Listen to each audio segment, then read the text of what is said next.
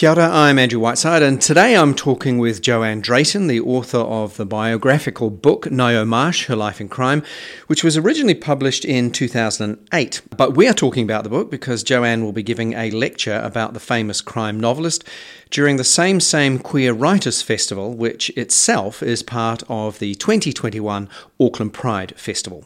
Joanne Drayton, nice to see you. Do you realise it was 2 years ago this month that I interviewed you last? Wow. And that was about the Hudson and Halls book that you had released. Wow, that's time flies, doesn't it? Now, I had a question before we actually dig into it, because I wrote this quote down, and it was in the acknowledgements in the book, and you wrote, "Like detection, the fever of research and writing is as exciting as it is rewarding," and that really registered with me. So talk about that for me.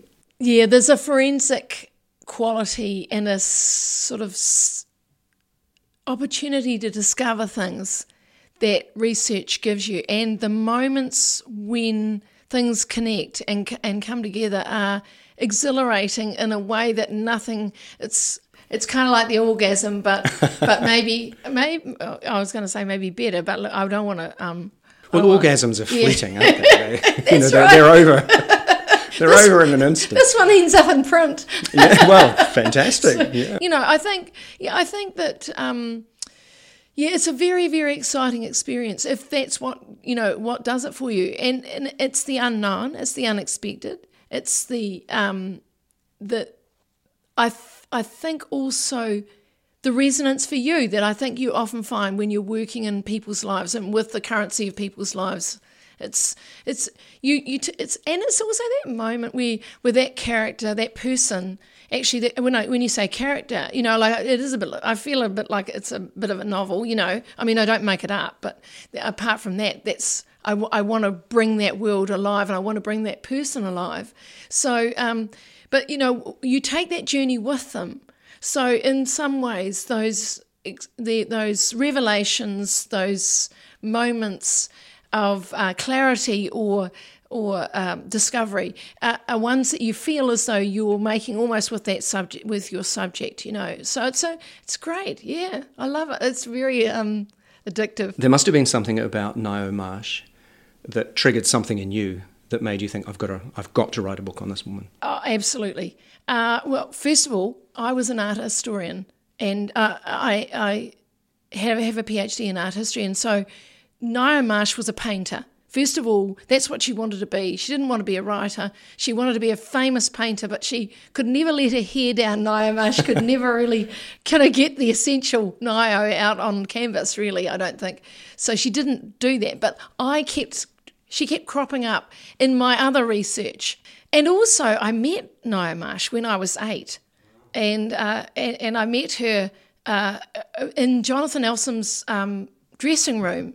And it was a kind of theatre, a play outside, on the banks of the Avon River, and I just heard this booming, deep, much deeper than Helen Clark, sorry Helen, voice in advance, and then this amazing woman, very tall, statuesque beyond all belief. With the longest nose I've ever seen, and but very elegant and rather dramatic, incredibly dramatic. I think she had a cloak on, and I was gobsmacked. I thought, wow, because my mother had said before we went out, because this was a big deal, this is a big family deal. My mother had said to me, she's one of those sort of women, and I thought, wow. I know there's something more to that story, but, even at 8, I thought, wonder what one of those sort of women is. And what do you think she meant? Oh, she meant she was a lesbian. Right. No two ways about it, yeah. No, she was... the theatre was the place where gay and lesbian and, people, that was kind of their world, I think, for a lot of them, a lot of creative people were involved in the theatre, and they met each other and they found their own world in that. But was she though? I mean, I get the sense that you don't think necessarily that she was. I don't think you can kind of prove it. Yeah. I think the story's possibly more complicated than that, but Because she burnt a lot of her personal papers, didn't she? I have to say I laugh at that one because I did get a pile of them that were supposed to be burnt.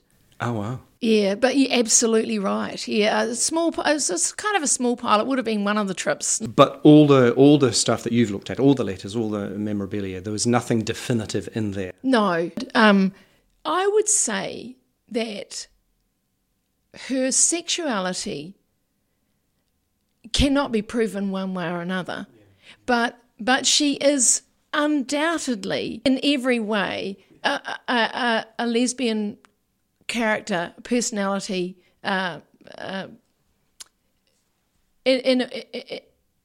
the sense that that's the persona she did present. At a time when that would have had issues too. I mean, that's why my mother said she's one of those kind of women. So she had that kind of, and it was easier to do that too because it was theatrical, and that's why a lot of those people were theatrical because in a way that was the disguise. Yeah. You know, you could be, if you were theatrical, you were given that license to be different, to present yourself differently. So she cross-dressed. Her circles were largely female, her closest friends. She was homosocial in many respects. The men that she loved and adored were almost exclusively gay. You know, I mean, when you add all the facts up, you know, she comes through as a 5-star, queer character. But you know, I don't think it was what she wanted particularly to be seen as, because in those times, you know, she died in 82, you know, right. 1982. So even before homosexual reform. Yes. So we are talking about a hidden life. Now, she wrote 32 novels. Yes. How many have you read? The whole lot. You've read them all? Yeah, I have. And I read Anne Perry's up to when I wrote her biography as well, who was Juliet Hume, the other kind of lesbian figure in Christchurch, also involved with crime writing. And crime itself. the other queens of crime that she was associated with, have you read, in particular Agatha Christie, have you read many of theirs? Oh, yes, I was quite a big fan of those. So how do you think that she measures up, Ngaio? I find Agatha Christie's a bit dry. You know, they're about the problem, and she's a bit like she does do a sort of crossword style. So it's almost technical as opposed to quite technical. She wasn't much. I wouldn't say she's not much of a writer, but the thing that she was really doing was trying to trick you. You know, and Roger Ackroyd, where the unreliable narrator, you know, is actually the one that's done it. Did I say that? I think I've just done a The books have been available for a long time. So, you know, I think she's clever, but I always used to sort of find her characters a bit cartoon-like. Yeah, stereotypic, actually. Not very developed. Ngaio Marsh created theatre around her characters. She brought them to life. You know, they were much more believable. They were much more. There was a much more of a sense of place and character and context. And so you do get some love. Oh, there's some beautiful evocations of scenes and place that are bordering on poetic in some of Ngaio Marsh's writing. That doesn't happen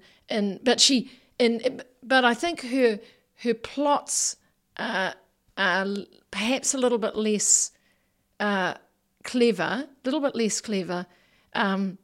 in that you can it's sometimes it's predictable. You know, occasionally you'll get one that you totally think, oh, that's got to be the person, and it is, you know. But I suppose it's much more of a journey rather than a crossword exercise in cleverness. But Agatha Christie, you know, she's sold more novels than God. You know, like, I mean, the Bible, she's sold more novels than the Bible. Copies of the Bible have sold. So, I mean, you know, she's a better, you know, more successful author than God. I wish if a crossword gave me that kind of lifestyle, I would have moved into doing them, But yeah, no, she was very clever. That was Joanne Drayton talking about the life of crime novelist Ngaio Marsh. The book is called Ngaio Marsh, Her Life in Crime. It's a great read and it's still available in both hard and digital copies.